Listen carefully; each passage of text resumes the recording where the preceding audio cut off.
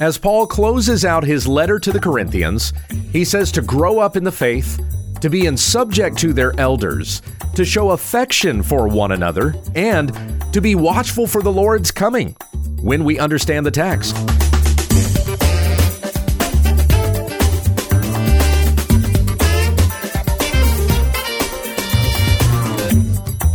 This is When We Understand the Text, a daily study in the Word of Christ, for the sake of the faith of God's elect and their knowledge of the truth, which accords with godliness. Find all our videos and other ministry resources at www.utt.com. Here once again is Pastor Gabe. Thank you, Becky. Well, here we are. We've come to the conclusion of our study in 1 Corinthians. We have chapter 16, verses 13 to 24 to go out of the Legacy Standard Bible. This is the word of the Lord through the Apostle Paul writing to the church in Corinth. Be watchful, stand firm in the faith, act like men, be strong. Let all that you do be done in love. Now I exhort you, brothers, you know the household of Stephanas, that they were the first fruits of Achaia, and that they have devoted themselves for service to the saints, that you also be in subjection to such men and to everyone who helps in the work and labors. And I rejoice over the coming of Stephanas and Fortunatus and Achaeus, because they have supplied what was lacking on your part. For they have refreshed my spirit and yours, therefore recognize such men. The churches of Asia greet you. Aquila and Prisca greet you heartily in the Lord with the church that is in their house. All the brothers greet you. Greet one another with a holy kiss. The greeting is in my own hand. Paul. If anyone does not love the Lord, he is to be accursed. Maranatha. The grace of the Lord Jesus be with you. My love be with you all in Christ Jesus. Amen.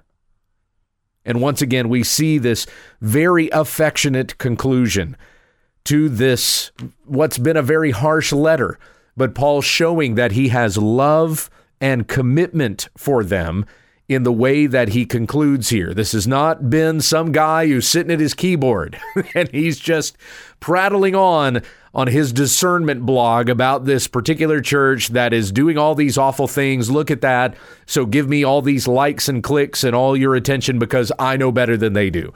This is not Paul doing this for his own sake. He's not doing it in vain. This is not some empty rebuke. He's not attempting to just tear them down and make them feel bad. This is an admonishment. It is correcting them with goodwill, that they would turn from their sin and walk in the righteousness that was first proclaimed to them when the gospel was declared. Now, the gospel of Jesus Christ is very simply, as we read in chapter 15, that Christ died for our sins according to the scriptures, that he was buried, that he was raised on the third day in accordance with the scriptures. He ascended into heaven. He is seated at the right hand of the throne of God, where he is interceding for us before the Father. Jesus is going to return. As Paul also talked about in chapter 15, he will judge the living and the dead, and all those who are in Christ Jesus will live forever, and those who are not in Christ will perish. This is all part of the gospel. We have salvation by faith in Jesus Christ. So that's simply the gospel, but then there are going to be effects of the gospel.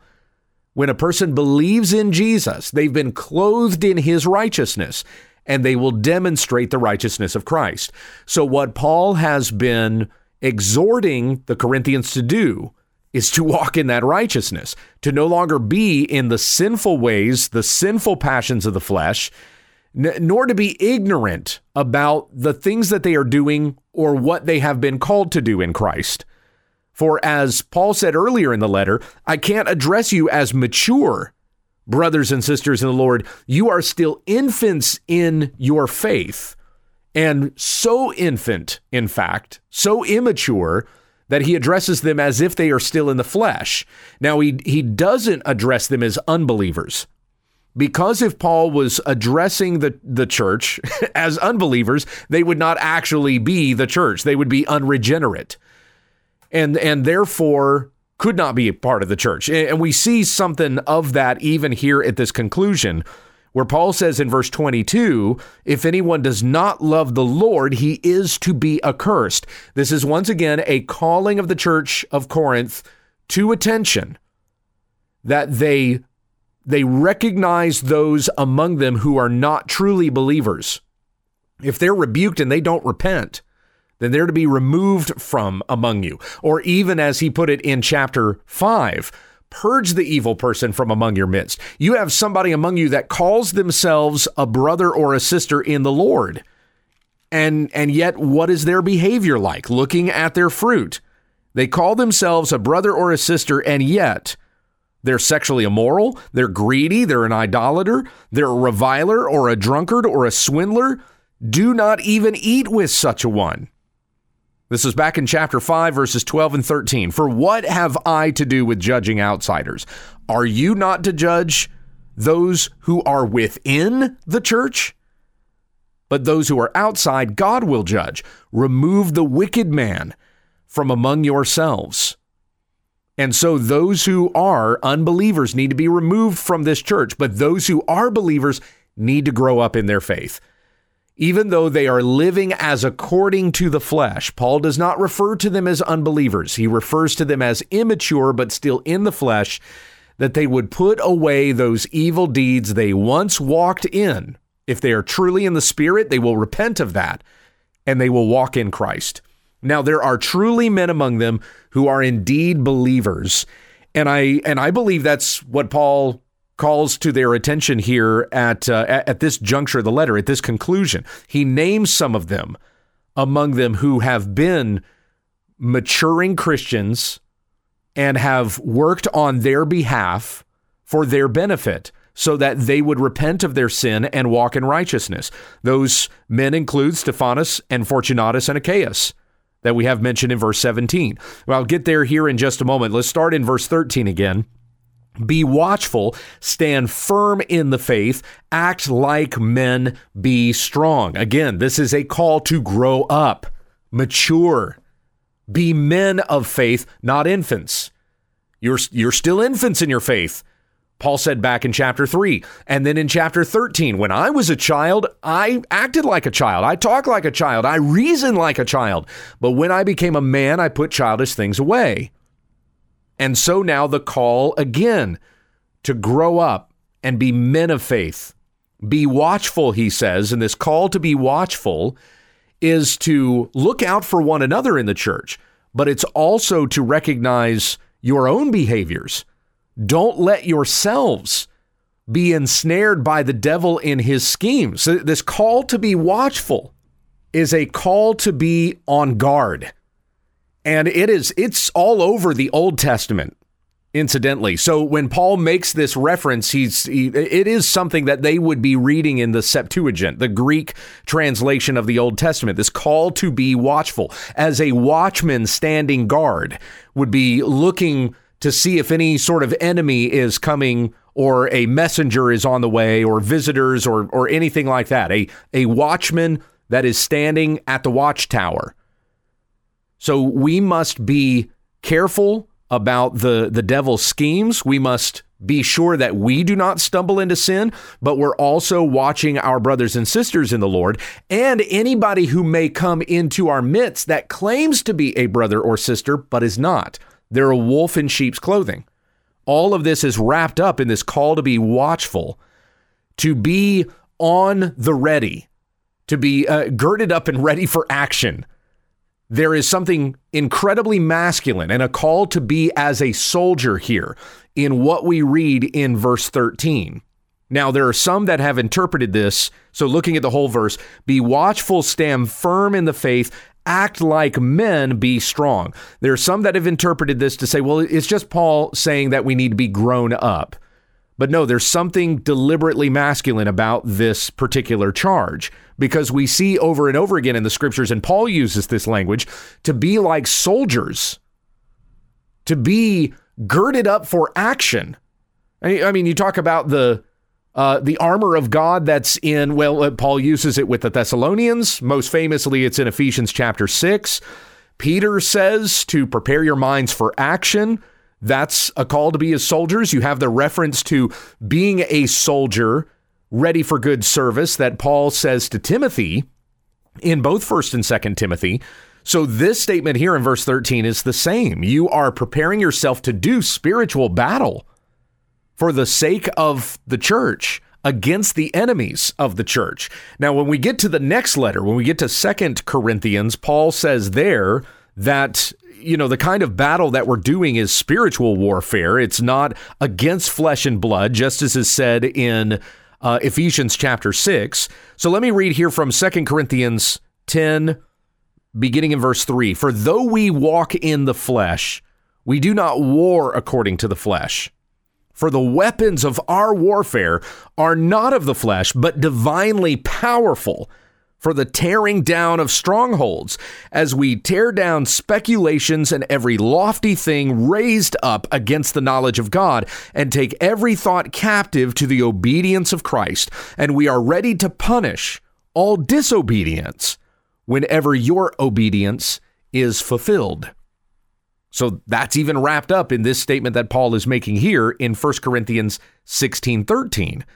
To stand firm in the faith, know the truth, remain steadfastly in what is true, act like men, grow up, be strong. If they're not handling some of the disagreements within the church, some of those who are acting in sin and not being confronted on it, if they continue in the factions and all this stuff that has happened in the church in Corinth up to this point, then they're not being strong. They're being weak, and the church is weakened. And there are many who are going to be led astray, and false teaching will spread like gangrene, and parts of the body of Christ will even rot and fall off. I mean, that's the picture that Paul gives to Timothy in 2 Timothy. And so that needs to be the concern even within the church of Corinth. They need to handle these things, that they might be firm in their faith, that they might grow up and act like men and be strong. Now, even though this charge is quite masculine, and even to be a soldier, that doesn't mean that it doesn't apply to women, nor is it saying that women must become masculine.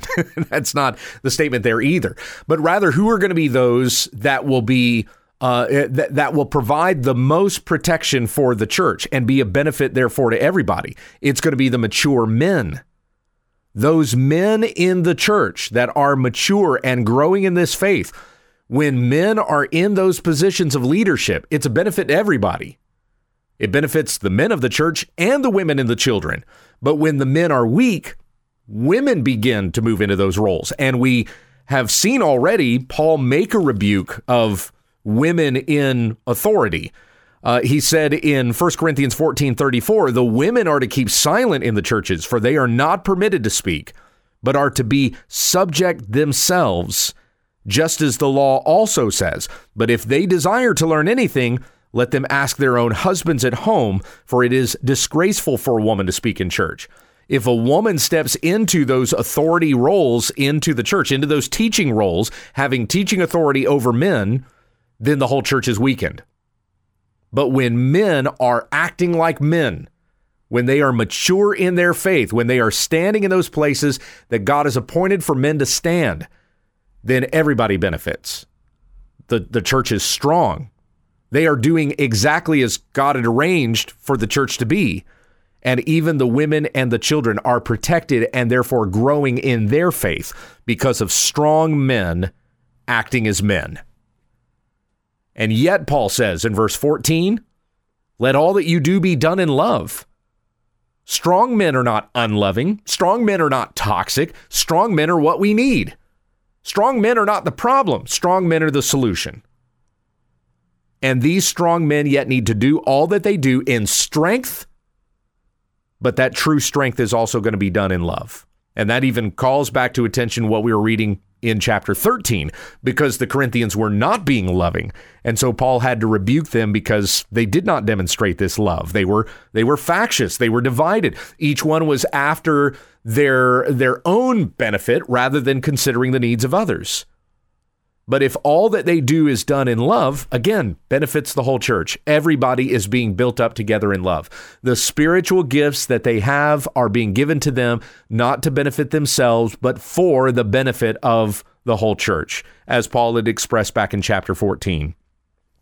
So now moving on, verse 15, now I exhort you, brothers, you know the household of Stephanas, that they were the first fruits of Achaia, and they have devoted themselves for service to the saints. We've read about Stephanas before. He was mentioned back in chapter 1. I don't know if you remember that, but we're seeing some of those things from earlier in the letter that are now coming back here at the very conclusion. But if you'll remember some of the things that Paul confronted at the very start, there was factions, of course, among the Corinthians, because some of them were even saying, my baptism's better than yours. I got baptized by Paul. I got baptized by Peter. And Paul says I'm going to go back to chapter 1, verse 13 here. Has Christ been divided? Was Paul crucified for you? Or were you baptized in the name of Paul? I thank God that I baptized none of you except Crispus and Gaius, so that no one would say you were baptized in my name. Now I did baptize also the household of Stephanas. Beyond that, I do not know whether I baptized any other. So Stephanas, being of the first fruits of Achaia, this is like the first convert that Paul made when he came to Achaia, the region where Corinth is in. They've devoted themselves for service to the saints, Paul says. So I'm back in chapter 16, verse 16. That you also be in subjection to such men and to everyone who helps in the work and labors. And I rejoice over the coming of Stephanas and Fortunatus and Achaeus, because they have supplied what was lacking on your part. Now, it sounds like the way that Paul is referring to Stephanas, that he's an elder there in the church. Could even be the overseer, so he might be like the first among equals. He could be the main teacher or the main pastor that's there at the church in Corinth. And it could be that Fortunatus and Achaeus, maybe they're part of Chloe's household. So they're part of the messengers that came to Paul and told them about what's going on in Corinth. I'm being speculative there. We don't know for sure. Maybe that Stephanas and Fortunatus and Achaeus are all elders there in the church, because they have supplied what was lacking on your part, for they have refreshed my spirit and yours, therefore recognize such men. Now he says of Stephanas, I exhort you, brothers, that you be in subjection to such men and to everyone who helps in the work and labors. That's a reference to elders, but then when he includes Fortunatus and Achaeus, he says recognize such men.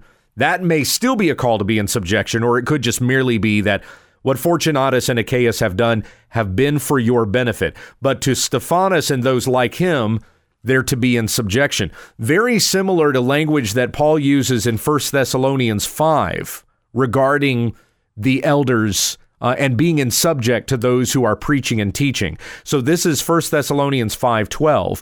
But we ask of you, brothers, that you know those who labor among you and who lead you in the Lord and admonish you, and that you regard them very highly in love because of their work. Live in peace with one another. So that statement there, a statement to be in subjection to the elders. And then we see in Hebrews chapter 13, verse 7, remember your leaders who spoke the word of God to you, and considering the result of their conduct, imitate their faith. And verse 17, obey your leaders and submit to them, for they keep watch over your souls as those who will give an account, so that they will do this with joy and not with groaning, for that would be unprofitable to you. We see very similar things in 1 Thessalonians 5, Hebrews chapter 13, sounds a lot like the way that Paul is talking about Stephanas, Fortunatus, and Achaeus here at the conclusion of 1 Corinthians 16. Be in subject to the elders. Be in submission. Yield to their authority, for they are teaching you the word of God. As you are to grow up and act like men and be strong, it's their example that you're to follow. It's their teaching that you are to listen to. Recognize such men for the position and the authority that they have been granted. And so we all must be in subjection to those teachers that have been placed over us.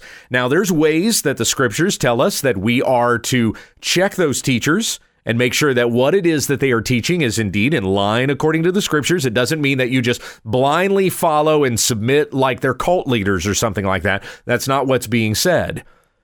But once again, as the statement was there in Hebrews 13:17, do this with joy. Submit to them with joy and not with grumbling. Don't cause them to grumble or cause strife for them, because that's not going to be of any benefit to you. But we all together in the Lord, according to his word, grow up in these things and submit to the authority that is over all of us, and that is the word of God. So we go on in verse 19. We're closing out with the last 6 verses. The churches of Asia greet you. Aquila and Prisca greet you heartily in the Lord with the church that is in their house. Now, I think when I read through this on Monday, I might have said Priscilla instead of Aquila, but that's the same person. Sometimes her name in the New Testament comes out Priscilla, but it's just 2 variations on the spelling of her name. This is the husband and wife duo who were with Paul at Ephesus. So hence Paul saying, Aquila and Prisca greet you heartily with the church that is in their house, probably in reference to the church in Ephesus, since that's where Paul was. That could be the reference there. Ephesus was in Asia. That's in Asia Minor, the far west coast of what is today modern-day Turkey. Verse 20, all the brothers greet you. Greet one another with a holy kiss. Now, I want to mention something briefly about that, not to spend too much time on this, but holy kiss does not mean kissing with the lips. This is a verse, I hear this used so often to say, you don't follow everything that's in the Bible because Paul says greet with a holy kiss, and I don't see you kissing anybody who's coming into church. That is not what that means. It doesn't mean pucker up your lips and smack one on a friend's cheek. You know, that's not, I'm going to smack your cheek if you try to do that to me. We'll just put it that way. A holy kiss could be in reference, it could be a handshake. It could be a foot washing. That could be a reference to a holy kiss. Kiss does not have the same connotation in the first century Greek culture that it has in our culture today. It is some gesture of affection, but doesn't necessarily have to be with the lips. All the brothers greet you, greet one another with a holy kiss, is really simply Paul saying, show affection for one another. Don't just let it be assumed that you're brothers in the Lord. Show that you are brothers and sisters in the faith. And this can be done in a way that is respectful of one another and not invading on anybody's boundaries, all right? You can still have your handshake time, your greeting time during the service at church without freaking out the people who are introverts. Verse 21, the greeting is in my own hand, Paul. So we see, if this was the original document in Greek, you would see Paul's penmanship right there as having signed this letter. If anyone does not love the Lord, he is to be accursed. This is the same call that Paul makes in Galatians chapter 1, verses 8 and 9. If a person is teaching a gospel other than the one that we proclaim to you, let him be accursed. And Paul, again, calling the Corinthians to correct those that are in your midst. And if there are those among you who are not believers, get them out. But then this word Maranatha means, Lord Jesus, come quickly. It's the same sign off that John gives at the end of Revelation when he says, come quickly, Lord Jesus. That's Maranatha. O Lord, come is how it literally translates. Verse 23, the grace of our Lord Jesus be with you. My love be with you all in Christ Jesus. Amen. And that concludes our study of the book of 1 Corinthians. May we go and do likewise in the Lord. You've been listening to When We Understand the Text with Pastor Gabe Hughes. Monday, Tuesday, and Wednesday, Gabe will be going through a New Testament study. Then on Thursday, we look at an Old Testament book. On Friday, we take questions from the listeners and viewers. Tomorrow, we'll pick up on an Old Testament study when we understand the text.